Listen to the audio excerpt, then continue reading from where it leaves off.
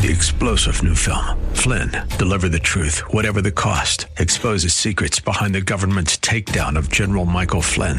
Flynn knew what the intel world had been up to. He ordered the first audit of the use of contractors. This set off alarm bells. He told the truth. He was the most dangerous person for Donald Trump to hire. They had to get rid of Flynn. Flynn, deliver the truth, whatever the cost. Available now. Watch it today. Go to salemnow.com. salemnow.com. The views and opinions expressed by Rob Black and his guests are not necessarily those of KDOW or its management, owners, or advertisers, and should not be construed as legal, tax, or investment advice. Always consult with the appropriate advisor before making any investment or financial planning decision. Insightful, informative, irreverent. We're ready. 1220 KDOW presents Rob Black and Your Money.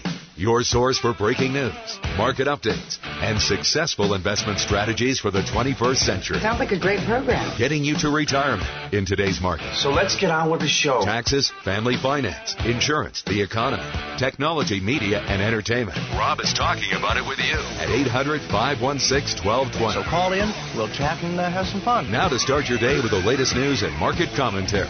Here's Rob Black on the Bay Area's business leader, 1220 KDOW.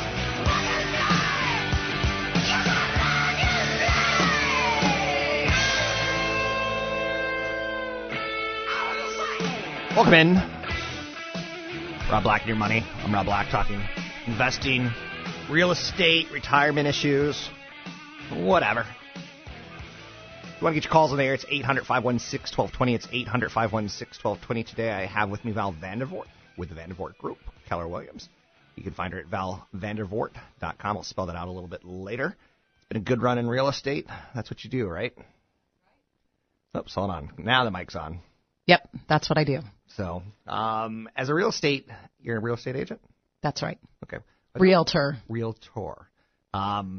If you saw that Modern Family episode last week, very funny. On the pronunciation of they did a little bit about the realtor definition and the humor kind of behind it. Gotcha. You're kind of hip and cool then, if you're watching Modern Family. That's a great program. So one of the best writing out there, I think. Good for you. So you're a realtor in the Bay Area. That means you make big dollars. Oh, some people might perceive that. Some people might perceive that. It's, I know realtors get a percentage of every sale. That's right. So it's probably better to be a realtor here than, say, in Oklahoma City. Yeah, I mean, they have a cheaper cost of living than we do here. We certainly are, face a very high cost of living in this area. But yeah, definitely our commissions are different here than they are in a lot of parts of the country. What's the competition to be a realtor like in the Bay Area? So there are, especially when the market's been very hot, there's a lot of people coming in and taking the test to get their license. And I had one person explain it to me when I got into the business like 12 years ago, that it's the easiest to get into, the easiest field to get into, but it's one of the hardest to stay in, that it is very competitive. Okay. That makes a lot of sense. How tough is the test? Because I work in the world of CFPs. Yeah. And that's a 3-year testing cycle, and It's got a pretty high fail rate of over 50%. Yeah. I'm not sure what the failure rate on it is. I think... Is it easy to study for? It's pretty easy to study for. The thing that's weird about it is that they ask you questions that do not relate to what you're doing on a daily basis in real estate. They're mets and bounds and, acres and stuff like that. And, in our area, we're not so much dealing with even acreage and definitely not talking about mets and bounds and things like that. So it's not very relevant to what you really do in the real estate world. And yet you probably see all sorts of things thrown at you as a realtor that you never would have thought would be thrown at you. Like, can I get that oak tree taken out before I buy the house? And you're like, no. That's right. Every client and situation is different, and you constantly have new things coming at you that you have to figure out, answers and where to go to for the answers for those things. I've always been impressed by good realtors because there's a difference between someone who's good and someone who's average. And it's a ton of homework that you're probably doing from 7 p.m. till midnight while your husband's putting the kids to sleep and things along those lines, because it's a lot of marketing, it's a lot of thinking, it's a lot of getting the right idea out there, the right pitch, the right marketing materials put together. Yeah, there's a lot of pieces to it. Being knowledgeable about the market and then also how to deliver your message. Very, very good. So who's buying a home right now? We've had this pretty epic run since 2008 in real estate, and we had a pretty epic run from like 2000 to 2006, then a couple down years. But who's buying real estate? Well, so along the peninsula, we see a lot of dual income tech people that are buying, and they're young. They're say 35 and younger. A lot of the times that we see kind of coming in and fueling the real estate market from a buyer's perspective. Since we are over 35, yes, politely saying, do we hate the people under 35? No, not at all. No, and I it's interesting. So lending. You need to have 20% down. So let's just say you're looking at a price point of $1 million, and so you've got to have your $200,000 down, and you think like, wow, kudos to these people that they have accumulated that kind of money to put down a down payment of 20% on $1 million purchase. That it's amazing. You're making me happy because you are saying that there are people under 35, because my biggest fear, and I live in this market, is that it's just people who are, over 35 with inheritances. And it's not a healthy market. So right. I need that under 35 to buy my house down the road so I can go into a bigger house and keep the ecology going, so to speak. But it is a lot of, tech money they have gotten, one, they have good compensation, and they also have some stock that they're able to liquidate in order to make to have that chunk of money for a down payment. So Google and Facebook employees are buying the houses of Yahoo and Exodus and Excited Home. Yeah, maybe. When I moved to the Bay Area 15 years ago, there was a woman who was hitting on me, and I only remember her AOL screen name was Seacliff Gal. Okay. And she had B2B kind of money. So there was this whole Internet Capital Group was the name of the company. She had stock options. She bought a house with stock options in Santa Cruz on a cliff. Gorgeous. It looked like a $2.5-3 million kind of beautiful property. I'm like, there's something crazy wrong here. I've worked my whole life to start a company. I've got it up and running, and like she just used stock options of a company that went from $100 to $2. Yeah. And it's just like, these are the buyers. Yeah. So. Yeah. The nice thing about, I think, our current housing situation is that the lending is just much more responsible than it was at that time. That I think people are doing more sound investment and purchasing of real estate and the lending on it.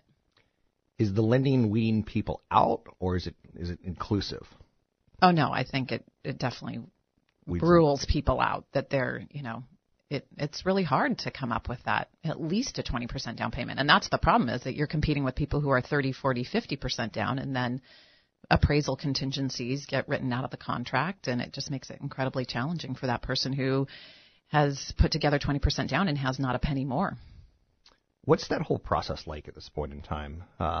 Is it you decide to buy a house, you get the 20% down? How long should someone expect to be looking and competing and losing bids and coming back to the process, not getting discouraged? Yeah, so it definitely takes some real fortitude to go through this market, that you are going to probably get beat out a couple of times before it happens, that it's a steep learning curve, because in a situation where it's a multiple offer situation, which we're still seeing quite a bit of, that the winning buyer typically has no contingencies, and so they've got to get comfortable with the fact that how do they limit their liability and also buy a house at the same time.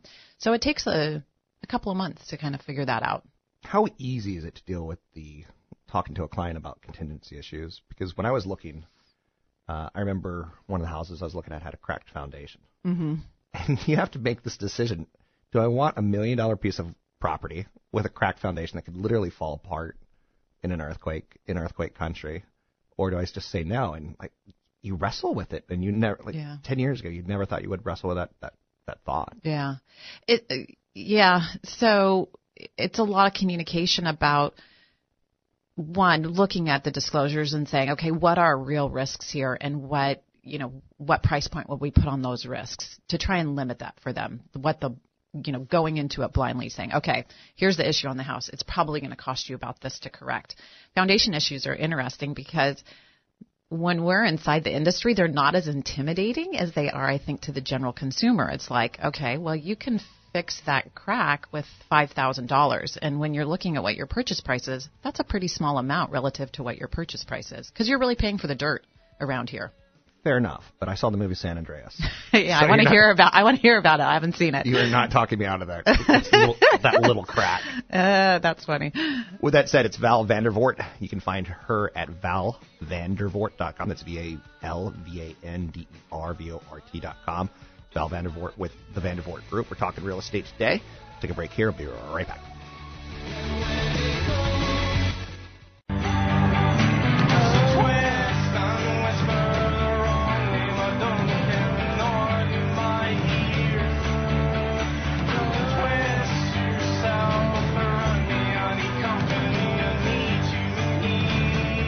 You're listening to Rob Black and Your Money on AM 1220 KDOW.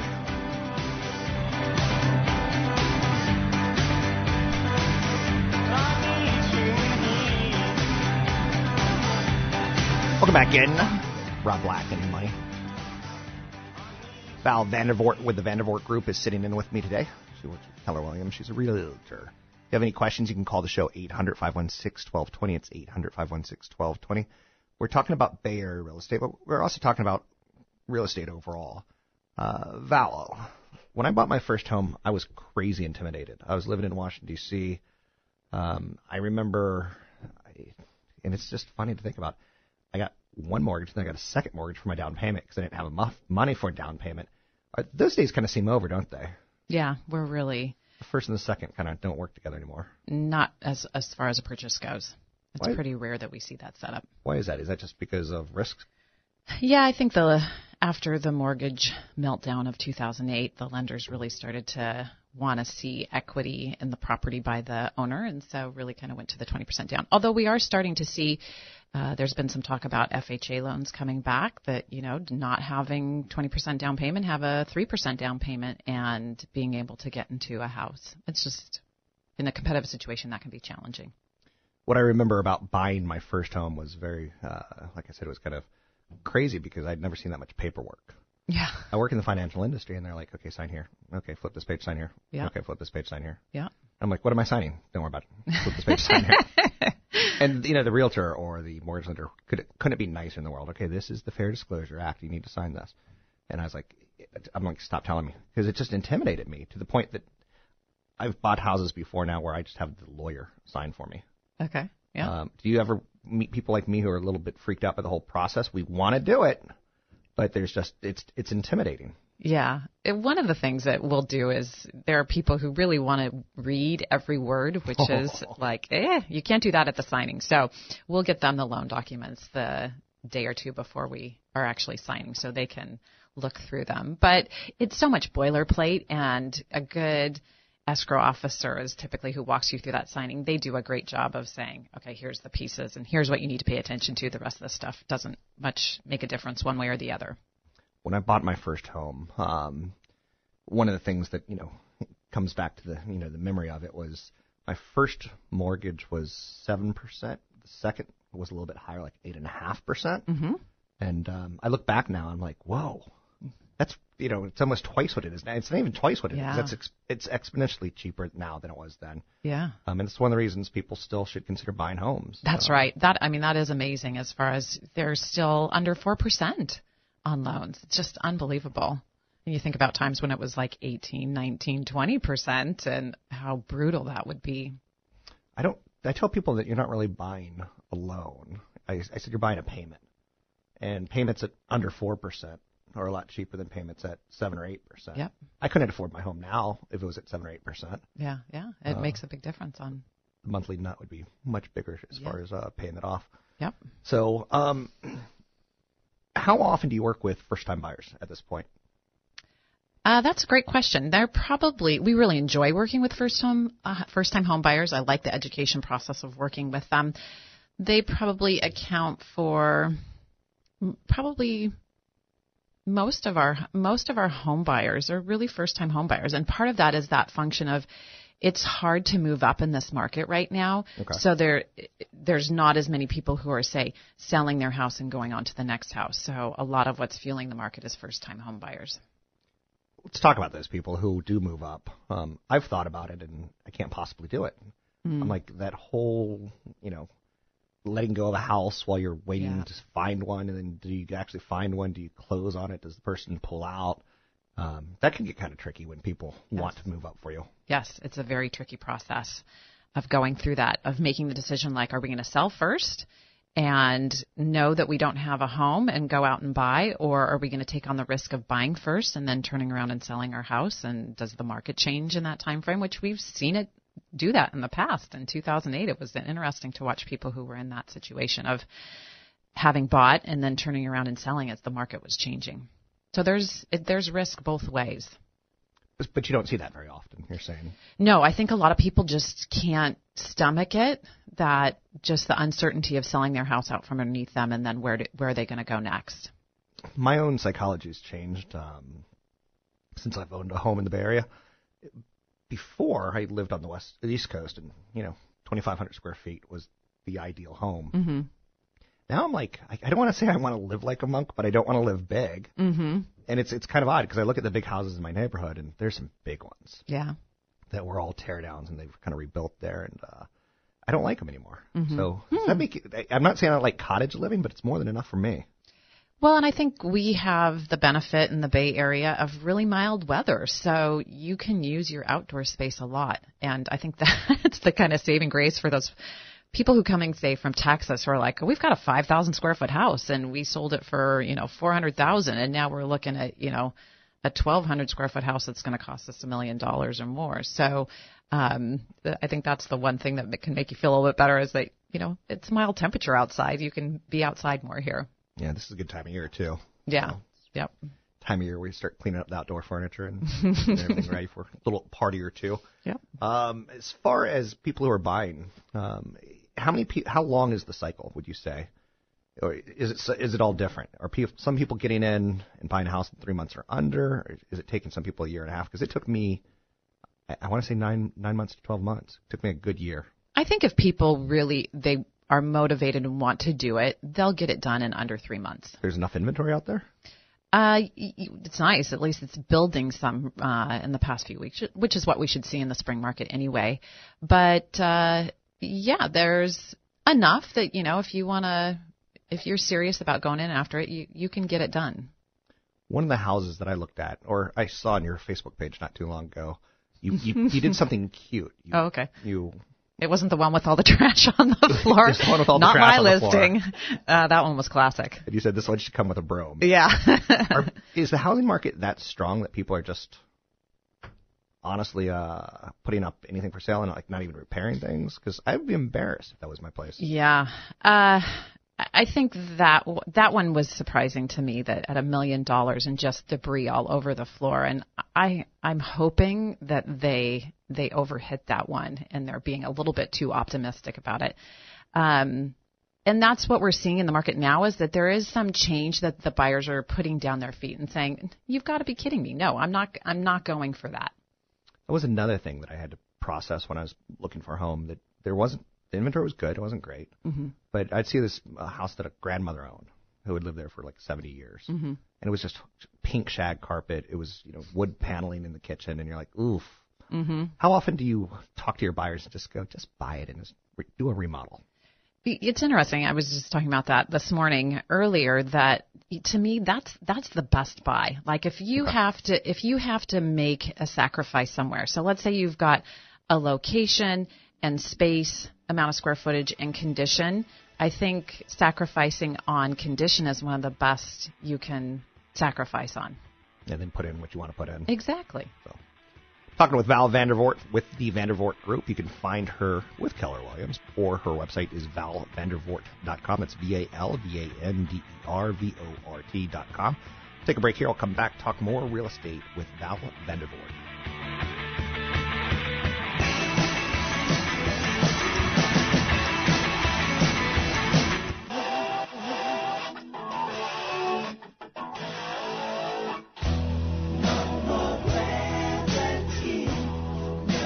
You're listening to Rob Black and Your Money on AM 1220 KDOW on the iHeartRadio app.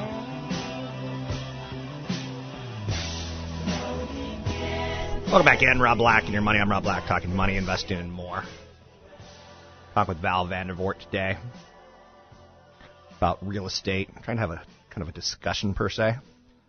I think real estate's kind of intimidating for a lot of people the first time they do it, and then after they do it, they kind of fall in love with it. I've got an email from someone recently who he wants to become a real estate investor. And I'm like, uh-oh. He's got $80,000 he wants to buy in Sacramento. And my first thought was, why do you want to call yourself an investor all of a sudden? Because that kind of scares me. I see a lot of people who, I'm not going to say are shady, because I'm talking to you and I don't want to make it sound like there's anything wrong with buying real estate. There's some people who teach people how to buy real estate, and that kind of spooks me. Do you see investors come up to you and go, you know, if I give you $80,000, what can you buy me? Or do you see any of that? We see people wanting to flip. Okay. And, you know, it's definitely, you're competing against people who are truly pros at it, who they're general contractors. So they have the subs and the people ready to go. And it's really hard as just kind of a one-off to compete with those people. Just you can't compete as far as what the price of the renovations is going to cost. So it's definitely, you know, really caught wind, and there's a lot of people who want to do it, and the competition to do it is pretty severe.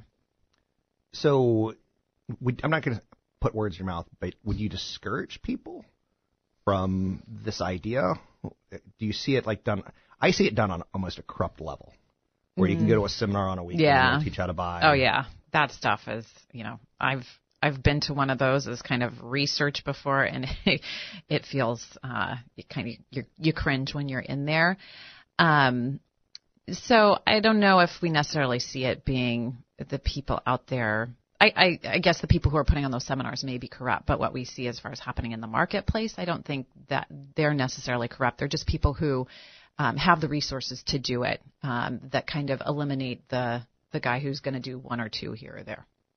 And typically what I'll find out in this case, the guy was interested about Sacramento, which Sacramento's nice because there's government up there, so there's jobs, but Sacramento's kind of not great because when you drive through on your way to Tahoe, you're like, this is a lot of land.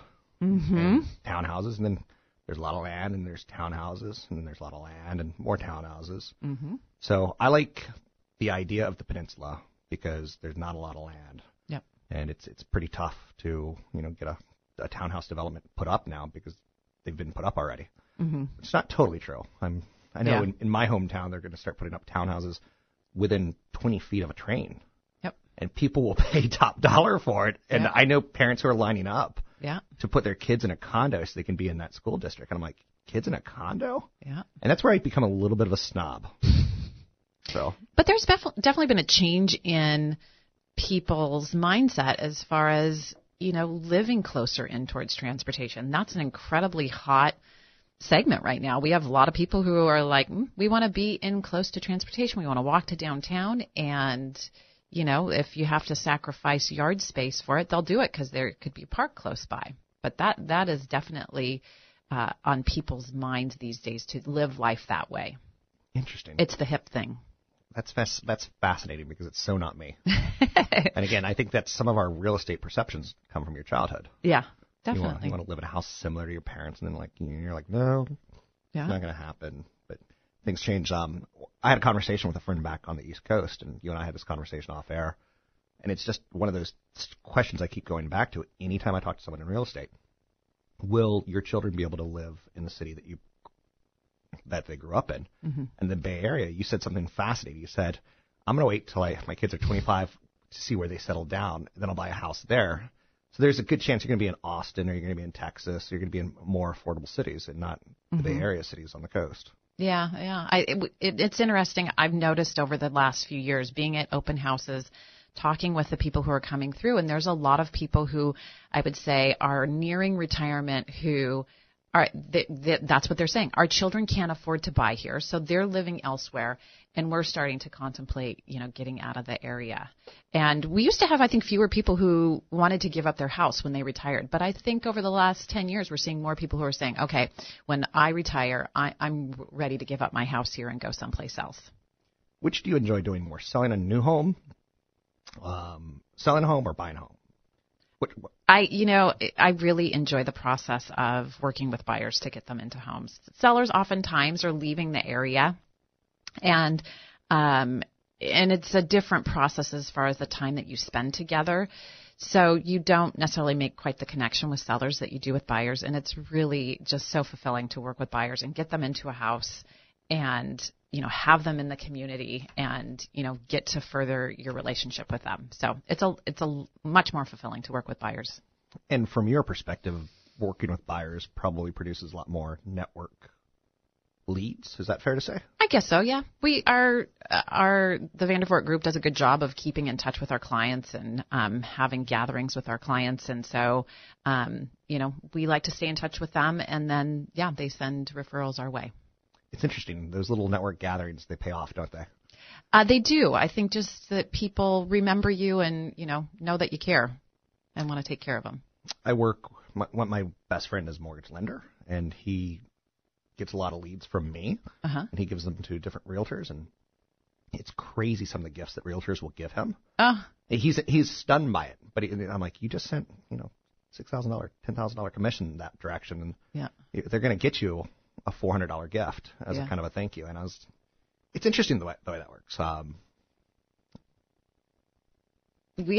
we do, have fun with our clients as far as kind of gifts when they close. And we always love the nest and a neat gift for our buyers when they close. And you did something kind of fun where last year when Star Wars came out, you rented a movie theater for a lot of your clients. Yeah. And what was nice about that was it had a family feel to it. Yeah.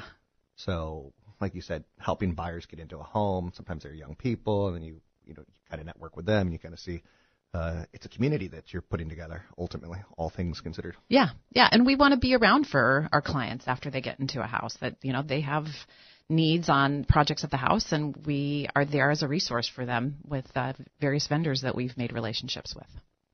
What do you think about staging a home when it's time for putting it up for sale? Because I remember my home was so nice and clean when I bought it, and now it's kind of scuffed up and dirty. So I'll at least clean it up, but should I stage it as well? I say to my sellers every time I meet with them, if there's no other investment you make in putting your house on the market, staging is the one to do. And it's kind of like almost a temporary model, you would say. But let's say it costs $4,000 for staging a house that's, say 2,000 square feet or so. And I used to say you'd get maybe 3 times that back. You really probably get maybe 5 to 10 times back. I mean, it's just amazing what a difference it makes. It's definitely the best money put into prepping a house to go on the market. And as a realtor, you probably have seen some great staging companies and some companies that do a little less lackadaisical. Yeah. So there's the realm, kind of based on what the budget is of the seller. Okay. Yeah. How about home improvements before it comes time to sell? Yeah, so painting is flooring and kind of a kitchens, spiff up the kitchen a little bit. Countertops go a long ways. But not a whole new kitchen. No, because the cabinetry is so expensive. So in order to kind of get that back, it's difficult. But it is interesting that the countertops, not a huge investment, but you get a good return on, especially when you've got that yellow tile with the brown grout. That swapping out to quartz or granite can go a long way. Been in my home. That was my home not too long ago also. So which home improvements do you prefer when people want to they got some equity on the home? And do you like the bathrooms? Do you like the kitchens? Yeah, it's funny. There was a house I went into recently where the bathrooms were beautiful, but the kitchen was dated, and it was kind of weird because, I don't know, it just felt like, boy, these people must not like to cook. They must love their bathroom. But definitely doing a kitchen remodel is one of the best things you can do. That people, they want to entertain, even if maybe they're not big cooks, but that's just such a focal point in a house that's one of the best that you can put your money into. I would drive you crazy as a potential client. Okay. Because I'll say things like, don't show me a house with any electric stoves.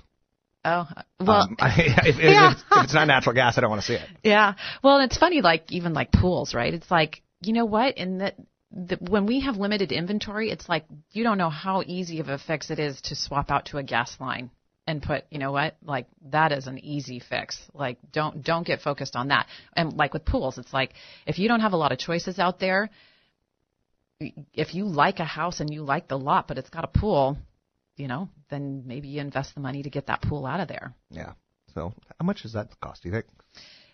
In my conversations with contractors, it's interesting that one thing you don't think about is how easy is it to access the backyard. So if it's easy to access it and you can get a big machine out there to dig it up really quickly, then it's cheaper. If it's a narrow passageway and it's, you know, you're going to have a little bobcat, it's going to be more. So it's probably somewhere $20,000, maybe $30,000 to do it.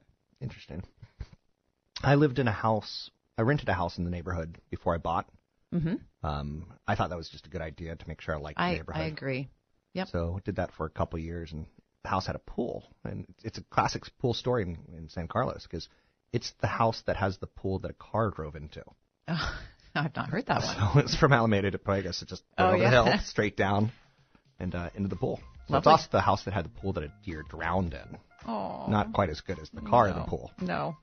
Anyway, I'm speaking with Val Vandervoort. You can find her at vandervoort.com. It's VALVANDER, VORT, valvandervoort.com. She's with Keller Williams and the Vandervoort Group. We'll take a break. We'll be right back.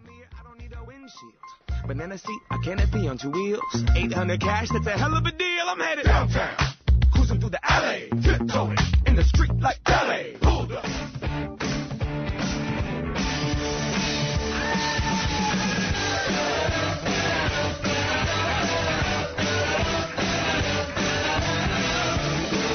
You're listening to Rob Black and Your Money on AM 1220 KDOW on the iHeartRadio app.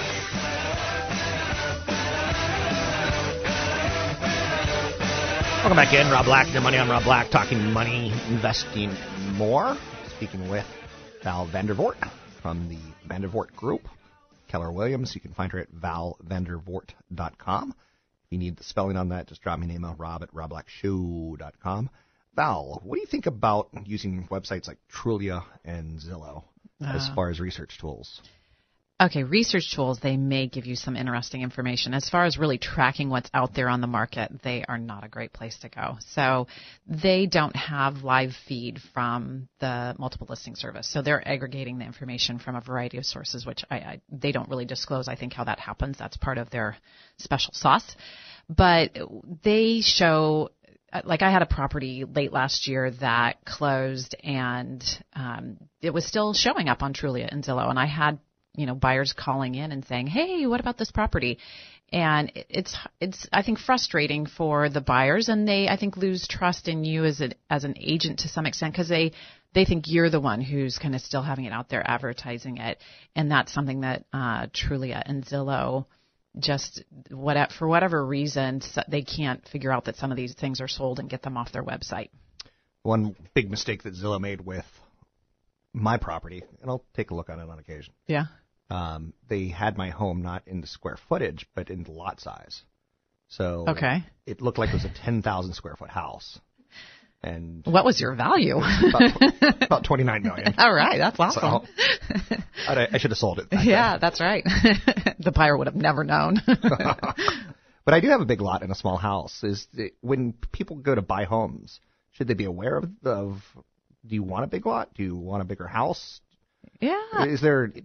Or you can't really figure that out yet? Oh, no. People love, just to have the space on a lot is, any day of the week, man, buy a house with, a big lot and a small house on it. The land is just so valuable. Yeah, land is valuable. And that's, a good insurance tip for people is, land probably won't go away. Insure the home. Yeah. A lot of companies, you call to get insurance on your home, and they get you buy a house for $1 million, but the house is only worth $350 to rebuild, and the lot's $650, and they get insurance for $1 million. You just need the insurance for $350. That's right. Yep. So, okay. Yeah, but lots just always have such great value. Yeah. So there's a house on my street, and I'm using this as I get to pick your brain for Okay. me Okay. hour. Okay. Everyone will enjoy this. It was a dingy house a Yeah. year ago. They did a tear down and they did a rebuild. Yeah. And it's going for a ridiculous price, $2.8 million. Yeah. On one hand, I'm thrilled Yeah. because that square footage will become a comp. Mm-hmm. But I'm not ready to sell yet, so I shouldn't be thrilled. And should I be worried? Like, it feels like it's $1 million too much. I mean, it feels like it's priced $1 million too much. Yeah, and then you see what other people are paying for similar houses, and that's what they're paying. Do you know the place that I'm talking Yeah, about? I do. Is it priced right? Do you think it'll go for that? So similar house, it's in contract now, so we don't know the sale price, but they're close. They're close. Okay. Wow. Yeah. So I never would have dreamed in all my life that I'd live on a street that had a $2.8 million house. Yeah. I mean, it really has gone up a lot over the last few years. Okay. So, as a realtor, you've got a great job, and I highly recommend people consider it if they've got the skill sets for it, because you can work until you're 80 years old.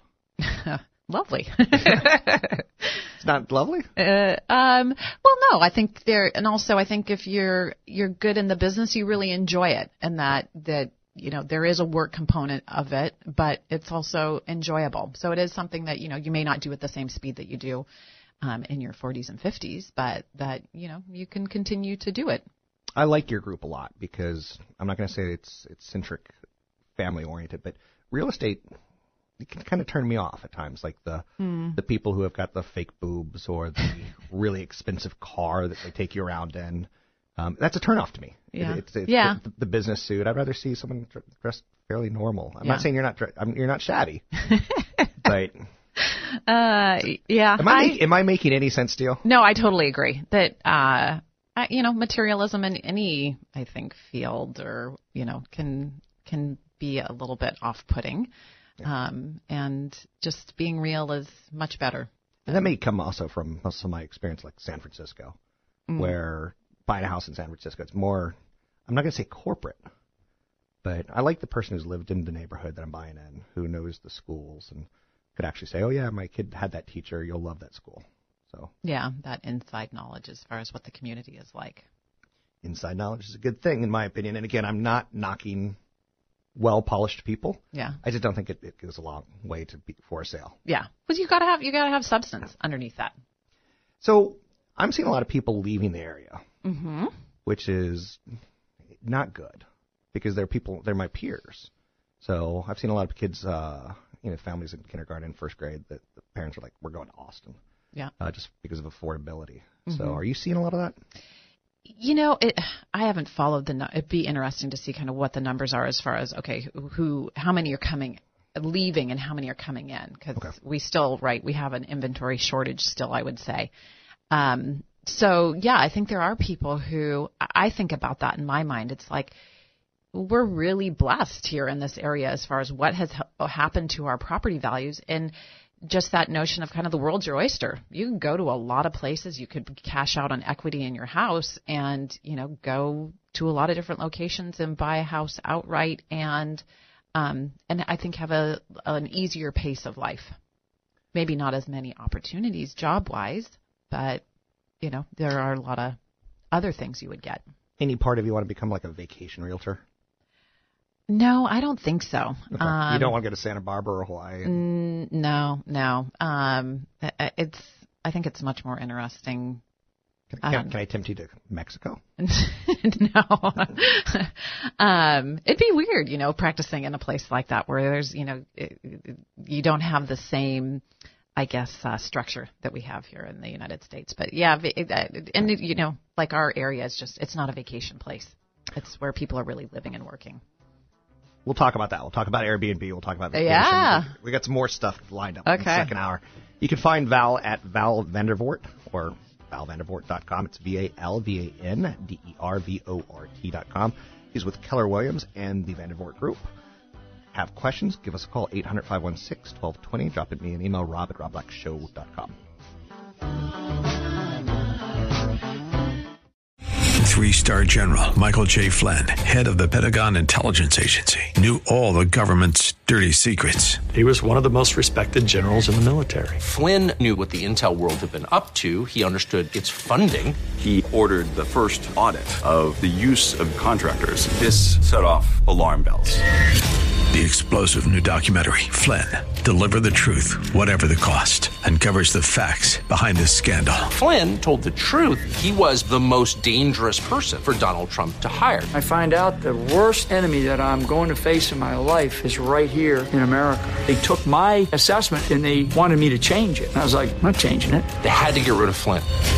With in-depth interviews, archival footage, and never-before-seen personal records of the man behind the headlines. I just felt like I was drowning. Flynn, Deliver the Truth, Whatever the Cost. Available now. Watch it today. Go to salemnow.com. salemnow.com.